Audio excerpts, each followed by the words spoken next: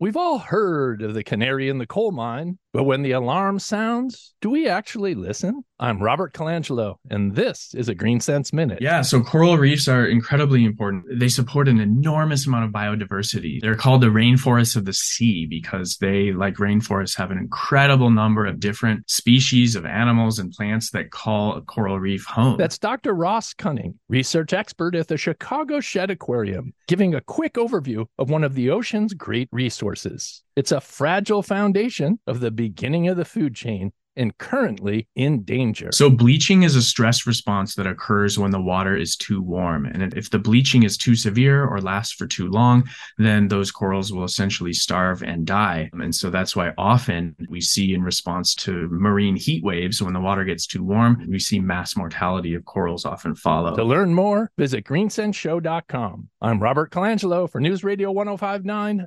WBBM.